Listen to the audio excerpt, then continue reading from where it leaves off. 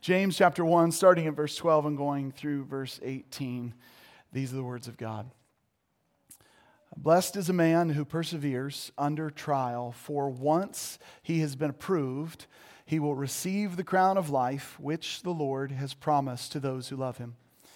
Let no one say when he is tempted, I am being tempted by God, for God cannot be tempted by evil, and he himself does not tempt anyone. But each one is tempted when he is carried away and enticed by his own lusts. And when lust has conceived, it gives birth to sin, and when sin is accomplished, it brings forth death. Do not be deceived, my beloved brethren. Every good thing given and every perfect gift is from above, coming down from the Father of lights, with whom there is no variation or shifting shadow. In the exercise of his will, he brought us forth by the word of truth, so that we would be a kind of first fruits among his creatures. I love, as we start this, to note that James's end here in verse 18, or the last verse that we read, communicates Romans 1:16 in a powerful way. It communicates the same truth as all of the Word of God, which is that the gospel is the power of God unto salvation. How does James communicate that same thing? He says, in the exercise of his will, that is God's will, he brought us forth by the word of truth. God has brought us forth. He has saved us. He has redeemed us by the word. That's how this works, right? All things were created in heaven and earth by the word of God's mouth, and all things will be redeemed. All things will be saved if we will trust in him. We'll be redeemed and we'll be saved because of that powerful word. It is the gospel of Jesus Christ.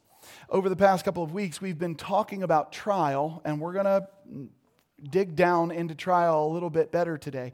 But I'm going to try to explain these verses actually in light of the parable of the sower. I was able to do this week on the live feed, on the Thursday live feed, but I really think that the message is important enough for everybody to be able to hear. And if you did listen to the live feed on Thursday, you'll get maybe a little bit more information about this. While I'm doing it, while I'm walking through, which will be Matthew 13, while I'm walking through that, I'll be interjecting points about this section in James chapter 1, specifically verses 12 through 18. So you can turn back to Matthew chapter 13, or you can turn your Bibles to Matthew 13 as I walk through this. One of the struggles that I was feeling this week, or one of the struggles that I was dealing with this week, is the complexity of language in the Bible. There are people who subscribe to an idea that says if we have to work for any understanding or any meaning in the Bible, that it's too complicated and it's not what God wanted. And that is hilarious because the Bible itself tells us to rightly divide it. The Scripture is a document, an inspired document that was written in an ancient language, two ancient languages, and we are trying to interpret it 2,000 years later. There is complexity in understanding the Word of God. There always will be. So we're in need of people who are theologians and scholars. We're in need of people who spend their life studying language. We need that kind of thing. And when we go through all of these understandings of things, especially language, we wrestle, scholars wrestle specifically, not we as in I am one, but the church wrestles with, are we interpreting the word properly?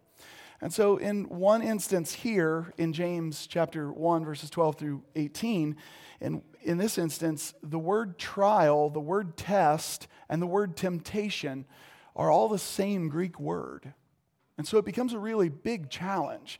And so next week, what I'm going to do is I'm going to dig in, and we're just going to go to school. So I hope you'll come with a lot of willingness to have your wheels turning. But we're going to go to school next week because the challenge in these terms is found when you hear that God does not tempt, and yet we know that God tests. And it's the same word.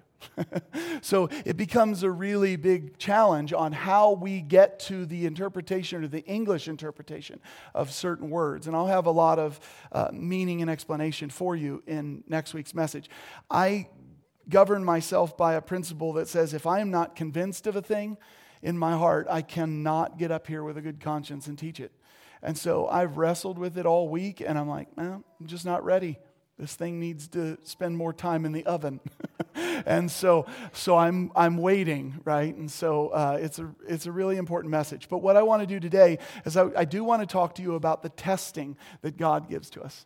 Because even though it's the same word, God will not tempt you, but God will test you. And we know it beyond a shadow of a doubt because it's all over the pages of Scripture.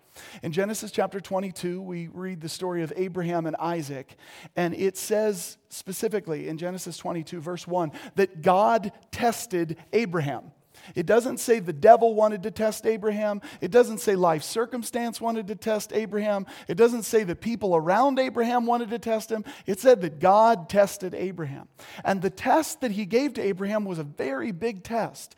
Take your boy up the hill and sacrifice him. This sounds fun. I mean, some days I want to do that with my kids, but God's not asking me, right?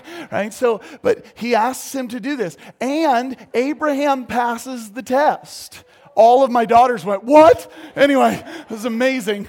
They're looking at me just scared to death. And here's the beauty.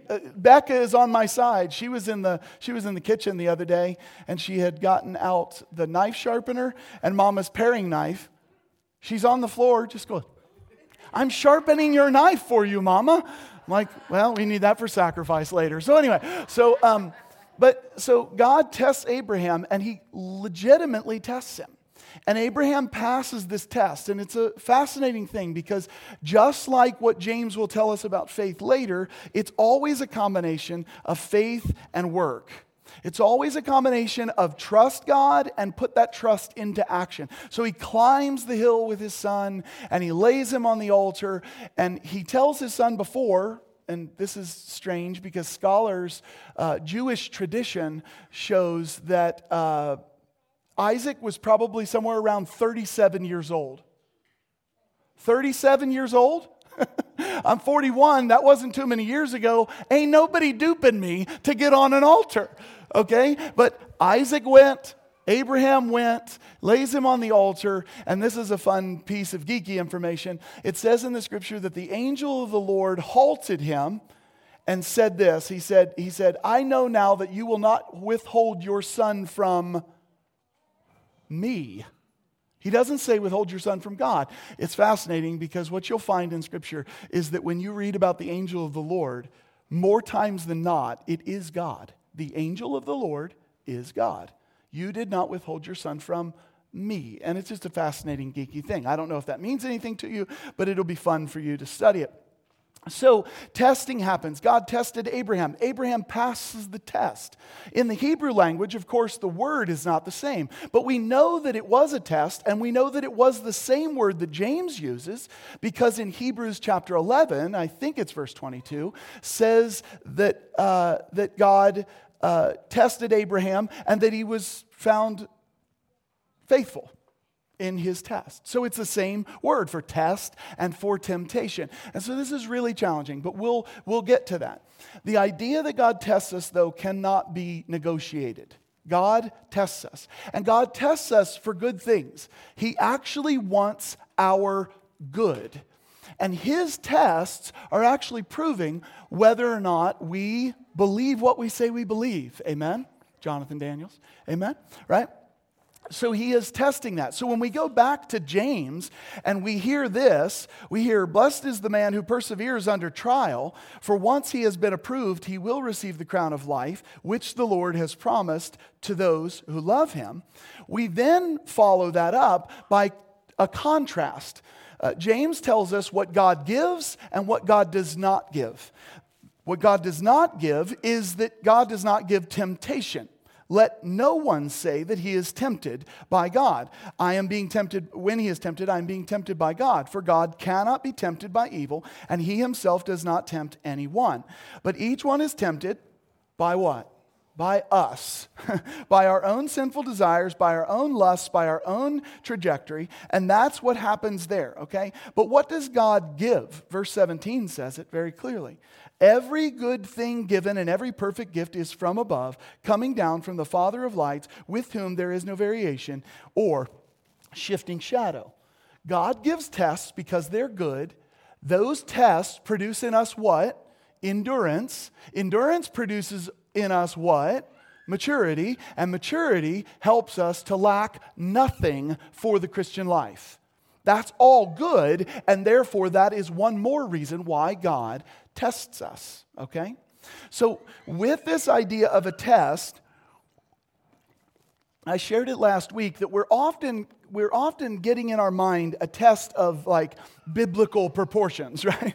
We're thinking God's going to ask us to walk on water. We're thinking God's going to tell us to go build a boat because a global flood's coming or something crazy like this. But most days the test is, do you trust me for everything in your life? How many of you would agree with that? That God tests you and says, do you trust me for everything in your life? Do you trust me for your money? Do you trust me for your clothing? Do you trust me with this and with that? That's what God is doing most of the time. And in Matthew 13, we start to see this. The reason why we need to embrace the test of God is because it's coming, and when we face it, the options are what they always are. We trust God and we walk with Him, or we abandon God and we run away. Did you know that? Those are the options that are always before us. Trust God and walk with Him, or abandon God and run away. So we need to embrace that tests come from God, that tests produce good things, endurance, maturity, and lacking nothing, and that God is going to send them because He loves us. It's for our good. Testing is just like discipline. How many of you love discipline when it comes? Right? Yeah, exactly. Okay. And that's not you just not wanting to raise your hands. I know, right? None of us like discipline. My 4 daughters never like discipline. We say, okay, meet us in the bathroom, meet us in the bedroom. That's the place where we correct our children. And so meet us there. And every time the face goes, oh no. And we do the same thing with God. And He sees our face quite plainly, right? God says, Nathan, what are you? Oh no. Right? What's happening? Same thing with tests. They're not always well received in the moment, but just like discipline, they're good, aren't they? It's good because it's shaping us and molding us. So now we're going to jump into Matthew 13, and I'm going to tie all of this crazy stuff in together while I explain this parable of the sower maybe in a bigger way than you're used to. So starting at verse 1, Matthew 13, verse 1 says this. That day, Jesus went out of the house and was sitting by the sea, and large crowds gathered to Him. So He got into a boat and sat down, and the whole crowd was standing on the beach. Sounds like a good way to do church, on a beach. Okay, verse 3. And He spoke many things to them in parables, saying, now He had spoken other parables, you guys know that, many things in parables, but here is one specific. Behold, the sower went out to sow. And as he sowed, some seeds fell beside the road, and the birds came and ate them up. Others fell on the rocky places where they did not have much soil. And immediately they sprang up because they had no depth of soil. But when the sun had risen, they were scorched, and because they had no root, they withered away. Others fell among the thorns, and the thorns came up and choked them out. The others fell on the good soil and yielded a crop, some 100-fold, some 60, and some 30. He who has ears, let him hear. Okay, first of all, we have the parable, and most people, and what you're going to find in just a second, is even the disciples were scratching their head. And these are the people who were with ears to hear. So that begs the question, what on earth does Jesus mean by he who has ears to hear? How many of you have ever read that and wondered that question? He who has ears to hear? Okay, first of all, let's do a little experiment interpretation. Is Jesus being literal right now? No, because everybody in that earshot, pun intended, had ears. So he automatically is speaking figuratively, which means to go even further figuratively is not a stretch at all. He who has ears to hear, let him hear. What it means to have ears to hear is not some mystical transformation that God does for some people and not for others. In the Bible, it is those who humble themselves in the sight of the Lord. And you will find this 1,000 places. It's the same for those who have ears to hear and those who have eyes to see. It is a phrase that communicates those who will humble themselves and listen, those who will humble themselves and look to King Jesus and Him alone, they will have and find the truth. That's what the Scripture is telling you. Now, I'll prove this as we move forward, but it's a really important idea to know he who has ears to hear, let him hear. Humble approach to God. Verse 10, and the disciples came and said to him, why do you speak to them in parables? Jesus answered them. This is where it gets a little hard for people because these words are really interesting. He says, to you it has been granted to know the mysteries of the kingdom of heaven, but to them it has not been granted. Now what we do is we stop there and we say, we don't know why it's been granted, but we'll make a ton of assumptions. That guy was chosen, the other guy was not. That doesn't say that at all. As a matter of fact, it's going to say the exact opposite in just a second. To you it has been granted to know the mysteries of the kingdom of heaven, but to them it has not been granted. For whoever has, to him more shall be given. What is has referring to? What do you have to have there? Well, look to the previous verse again. To you it has been granted to know the mysteries of the kingdom of heaven, but to them it has not. For whoever has been granted humility to hear the mysteries of God, you're going to be given more. It's going to be unbelievable. This is a very different translation than many modern people think because it's not a fiscal instruction. It's not what Jordan Peterson would say about it if you know him. It's not anything like that. If you have been granted the mysteries, that is, you're humble enough to hear them, you will be given more mysteries. If you are proud and you are shut down, what you have will be taken from you. That's scary, church. That's scary. So he goes on. For whoever has, to him more shall be given, and he will have in abundance. But whoever does not have, even what he has shall be taken from him. Remember, he is talking to Jews here. Verse 13, therefore I speak to them in parables because while seeing, they do not see. Can they see? Yeah, he says, while they see, they don't see. So this is a disposition of the heart that says, I can see the words on the page, I just don't have a clue what it means. I'm not giving myself to its understanding. How many of you have done that in your Bible study? You're like, I read the page, it got no clue, okay? Now, you are not one who does not have eyes to see at that moment. If you pridefully reject any instruction, now you've entered that place. Do you understand what I'm saying? You've gotten to the place where you say, I'm just going to do it my way.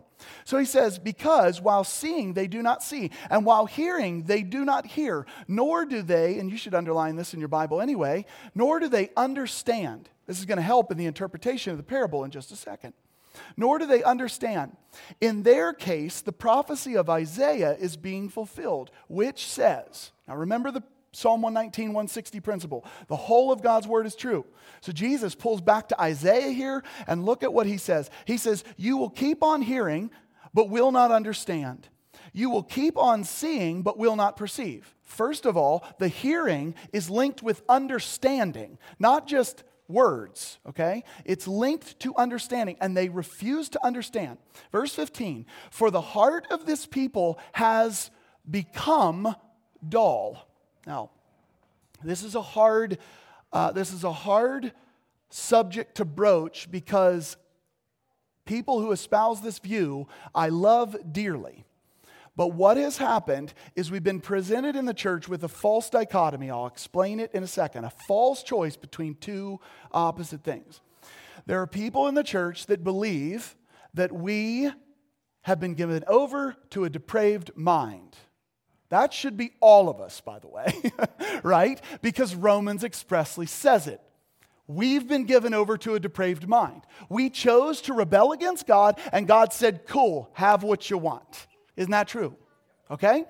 There are those on one side that say, no, we're not depraved at all. We're perfectly fine people. We're even born innocent, and just something goes wrong. No, okay? And then there's this strange addition to the Bible that happens. The Bible says we were given over to depravity. The strange addition is a thing called total depravity. Where'd you get it? Where'd you get it? Because it's not in the Bible. You see, total depravity extends to this level that says even your will can't choose God. Even your eyes can't see. Even your ears can't hear. You're blind and you're deaf. See, we've expanded these definitions absurdly. Just as we saw with hearing, it has to do with pride. The same thing happens with death. Did you all know that we're dead in our trespasses and sins? Does that dead mean that you can't actually acknowledge that God preaches the gospel to you or sends somebody to preach the gospel? No, it does not mean that. Because as dead people, we're all going to work every day too. We're all going and making all kinds of other decisions, but somehow dead means dead with Jesus. No, it doesn't mean that. So what we have is depravity, then we have total depravity, missing the mark, then we have, we're not depraved at all, we're perfectly fine. These are a false dichotomy, and the truth is that we are sinners saved by grace, as much as that statement drives me crazy, right? We are sinners saved by grace. Now we are God's righteous people. I love this truth, okay? Here is the important piece about this. The important piece about the lack of total depravity is that we are able to make decisions. Look at what it says again. It says, for the heart of this people had become dull. How can you become dull if you're totally depraved? You can't become dull if you're already the worst you can be, because that's not what the Bible teaches, okay? You can be depraved, but it has nothing to do with the totality. These people became even more dull. And look at what it says next. This sounds like it contradicts what Jesus just said. With their ears they scarcely hear. It didn't say they never hear, because they can hear, and you can too. Listen, when the gospel is preached to you and you reject it, who's to blame? You are. You are. Because your ears work fine. I mean, mine are a little big, but they work fine, right? Your ears work fine. You have to make sure that you are responsible. So he's quoting Isaiah, mind you, and he says, the heart of this people has become dull. With their ears they scarcely hear, and they have closed their eyes. Well, if you're totally depraved, you already came with closed eyes. You can't close your eyes further. No, you can, because that's not true. Otherwise, they would see with their eyes, hear with their ears, and understand with their heart, and return. And look at what God's will is in this verse. And I would heal them. What is God's disposition towards those who will humble themselves to hear, to see, and understand? To heal them. You see, this is the context, again, of the rest of Scripture when it says, He bore our infirmities and our sicknesses. It is not your cancer. He has borne your sin, and He has wiped it clean. There are going to be sicknesses and diseases in this life. God has told us to call on the name of the Lord. There is a thing called healing. It doesn't always happen. I wish it did. I really do. But God has said that if we will call on Him, He will heal us, won't He?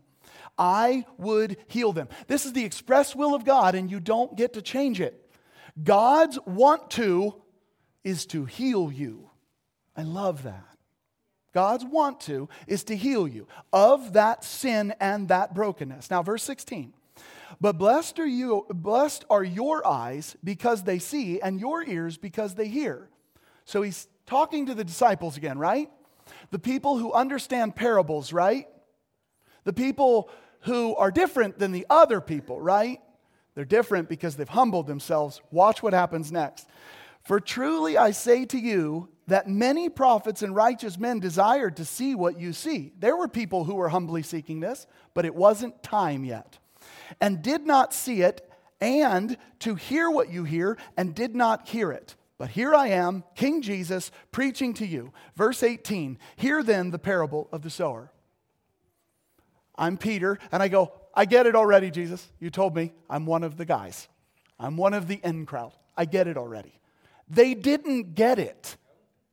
There are many parables that Jesus says something, and the disciples go, what the heck are you talking about? And God goes, okay, sit down. Let me explain it one more time to you. Why is it that he's explaining it to them? They don't have eyes to see and ears to hear. They're out. It's not what the Bible teaches. That's why, right? Why Jesus goes ahead and fills them in on these mysteries is because they humbled themselves to hear. They humbled themselves to see.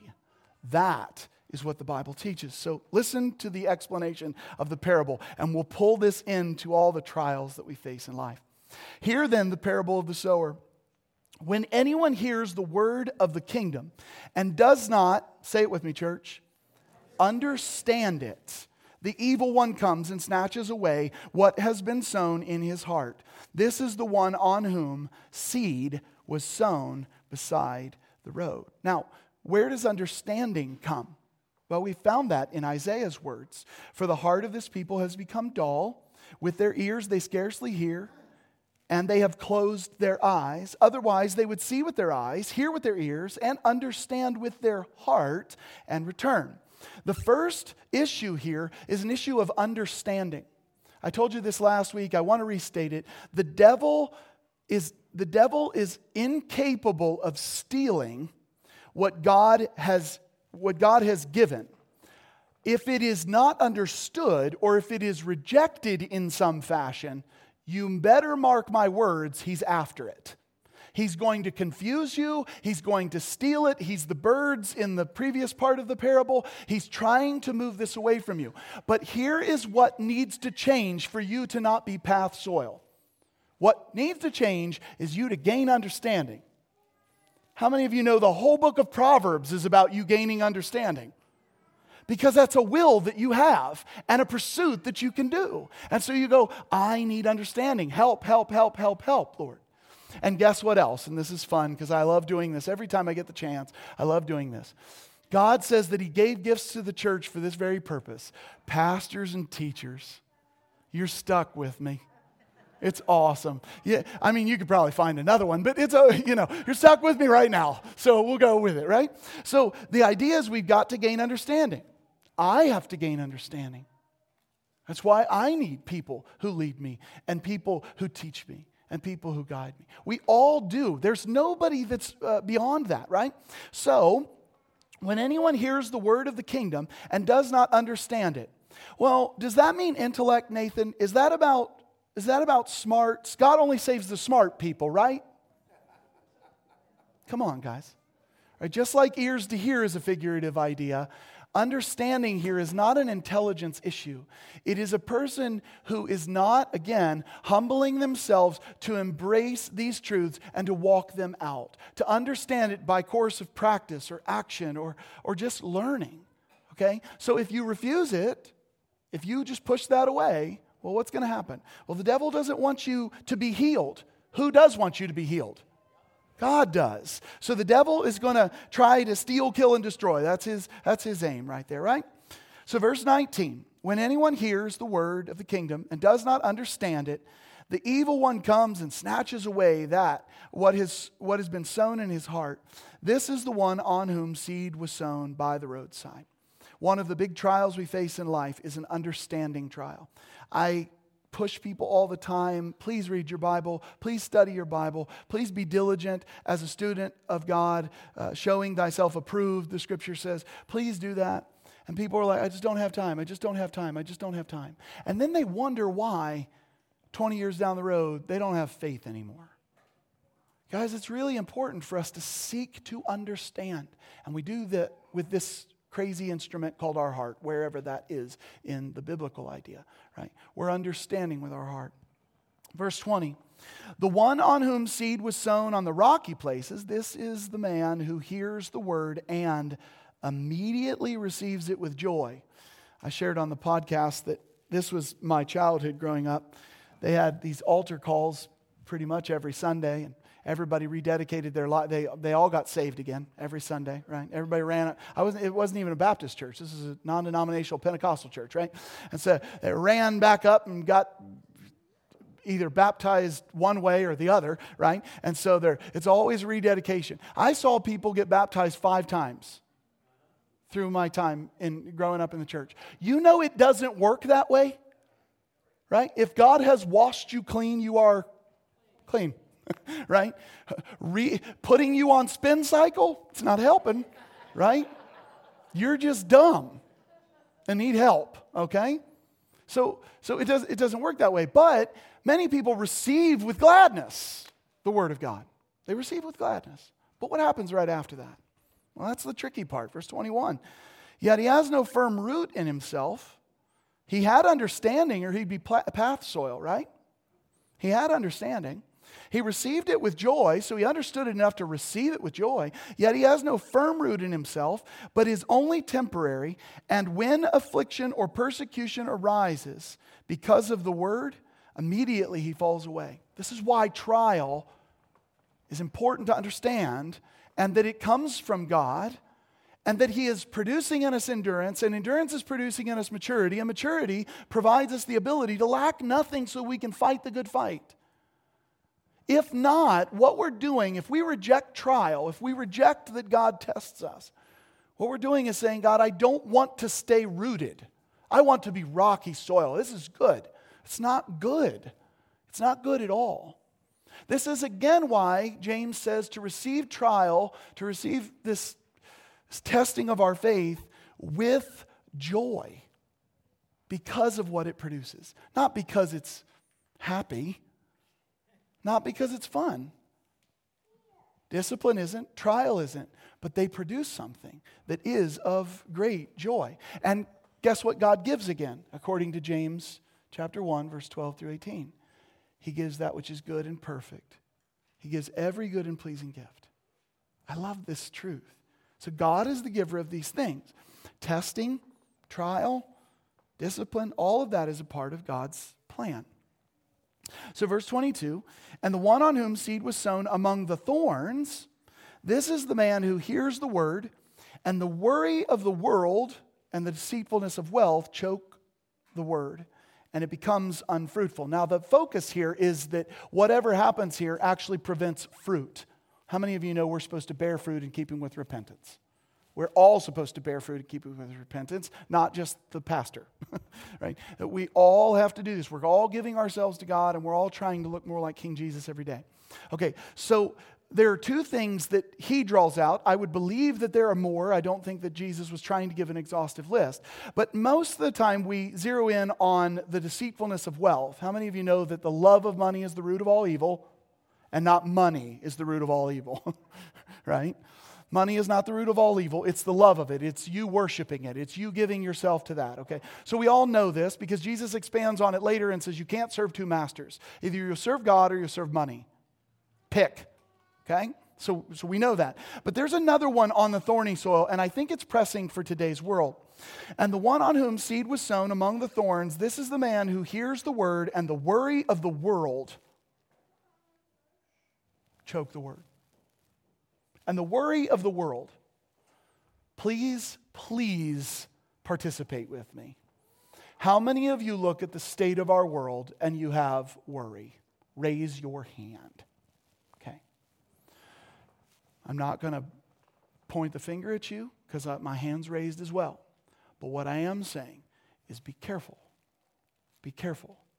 Because the worries of the world lead us to focusing on them more than focusing on Jesus. And before too long, all of a sudden, a lot of stuff's been choked out of our life. We make way too much out of politics. Not saying be silent. We make way too much out of issues in our world. I'm not saying be silent. But I am telling you, that line's in there for a reason. And if you care more, this will just irritate somebody, so I might as well throw out my irritation now. If you care more about what your children will receive in an America, next generation, than in an eternal kingdom, you're wrong, and you have a problem. because they can inherit the whole world and they might forfeit their soul. Because you're not paying attention. Because what you care so much about will burn at some point. It's going to fade. Is it a good country? You better bet your bottom dollar it is. Do I want to live anywhere else? No, I want to visit some places, but no, I don't want to live anywhere else. I love where I live. I love the nation that I have. But I'm afraid that many in the church today just harp on the deceitfulness of wealth piece. But the problem that I've seen a lot happening lately is the worry of the world. The worry of the world. And that is an expansive idea, trust me. But it most definitely includes our obsession with certain political issues in today's day. I'll say this one more thing to irritate somebody. It's fun. These things enter my mind and I can't stop. So anyway, I'm afraid that more Christians in America have proclaimed the gospel of America than they ever have the gospel of Jesus Christ. I'm afraid that more Americans talk about their patriotism than they talk about their faithfulness. And this is, please hear me, this is as gentle as I can get it. This is missing the mark drastically. I have no idea what we're doing. If I asked you the question, when's the last time you preached the gospel to someone? And I asked you the question, when's the last time you had a political discussion about the America going down the tubes or something? And your answer is, I can't remember the last time I preached the gospel, and the political conversation was just this morning on the way to church. You're the problem. And you have a problem. This is not good. This is not good. We are so not busy with the work of the kingdom that the world is actually being run over by the politics that we're so concerned about. And we've forgotten that we failed to see we've gotten the cart before the horse. If we will preach the gospel and Jesus will transform human hearts, I'm telling you the world will change. But if you try to change the world and then you'll slip in Jesus someday, trust me, it never works. Trust me, it never works. It just does not work. Okay, off my soapbox, dismounting.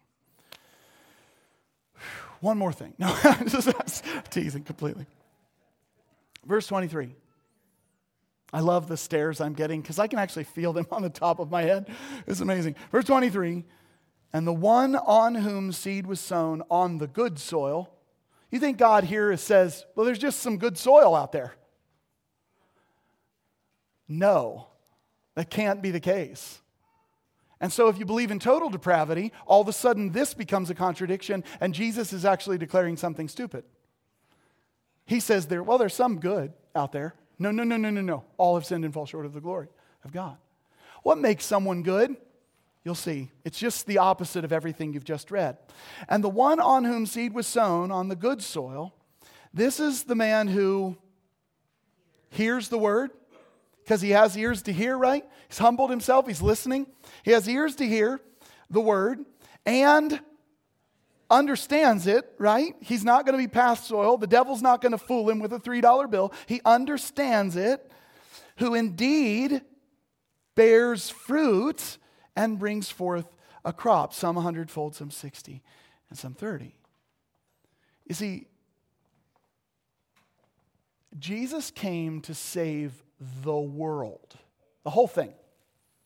He wants that none should perish, but that all come to everlasting life. And what he did was he provided a gospel. He provided the word of truth himself to be proclaimed in the world, to woo the world back to him, if we will simply humble ourselves. Now, some look at that and say, well, that's a work, right? Humbling yourself is a work. Having faith in Jesus, that's a work. This is again absurd. And here's why it's absurd. Because if you were a drowning victim and somebody threw you a life preserver, I love this analogy, it's old, but if you were a drowning victim and somebody threw you a life preserver and you grabbed hold of it, did you save yourself? You didn't save yourself. Because guess what happened? Guess what would happen if the life preserver was withheld from you? You'd sink like you already were. Because you can't swim. You're drowning. You're going to die. So somebody extends mercy to you, and your response is, I trust that that will save me. That's it. That's what faith is.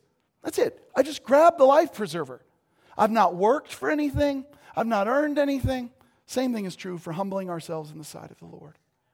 When God says, you all have sinned and fall short of the glory of God, you've fallen short of my glory, says the Lord, repent and believe in my Son. You repent and you believe and your life changes forever. It's different. You are different. You didn't earn your salvation, but you humbled yourself, because what did you do? You humbled yourself. You had eyes to see, ears to hear, understanding, and what's that last piece there, guys? You bore fruit. You bore fruit in keeping your repentance, in keeping with repentance. And guess what the rest of our life is supposed to look like? Fruit bearing. Fruit bearing. So let's go back to James now.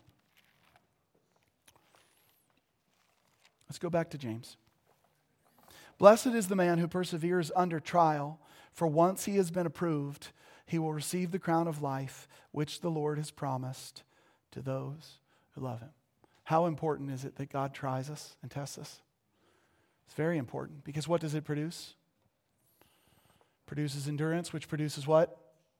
Maturity, which produces what? Which allows us to not lack anything in life. And those who endure to the end, those who will humble themselves, those who will listen and hear and understand, those who will do that, we get the crown of life. Does that mean we have to bear fruit? We will. We will bear fruit.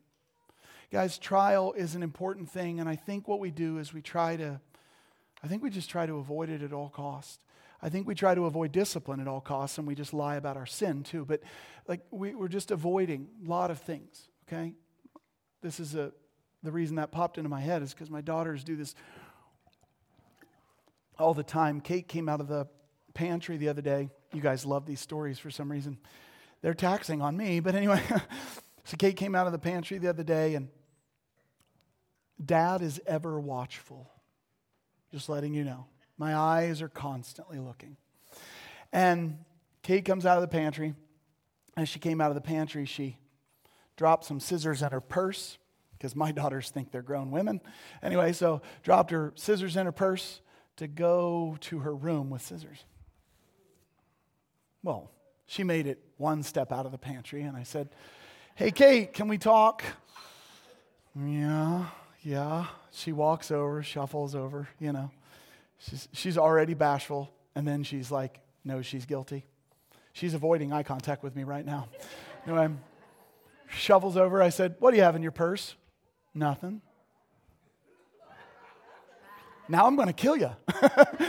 You realize what happens now. You've lied. That means, I think the Bible says we've got to stone you or something. Okay, so I'm like, what? Nothing. I said, I watched you put scissors in your purse. You know what happened immediately? Kate started crying.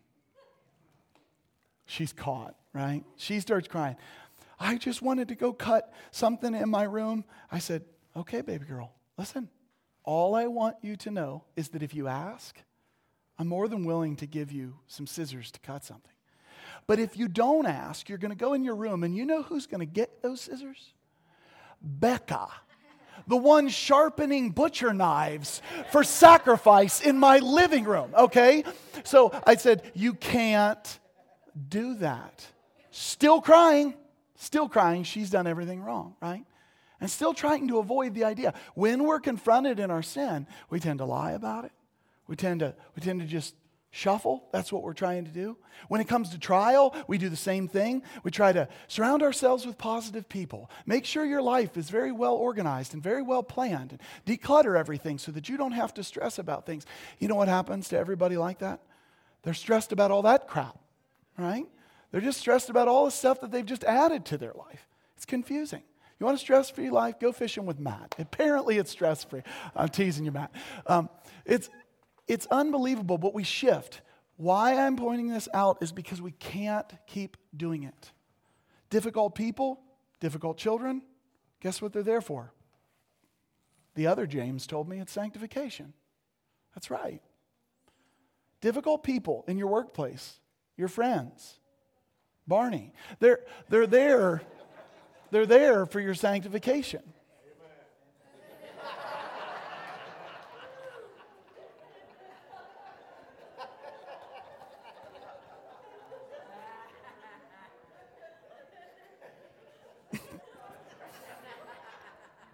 This is good. And I'm trying really hard not to keep going here. We'll be here for 3 hours. We'll talk to you in the morning. Anyway, okay, so somehow they muted my mic. What happened here? Anyway, trial is important. Trial is never going to be comfortable. Discipline's never going to be comfortable.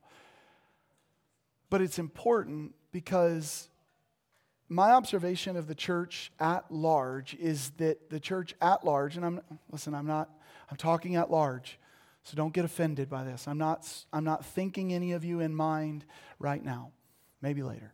The church at large doesn't have a lot of endurance. We don't. When the going gets tough, what do?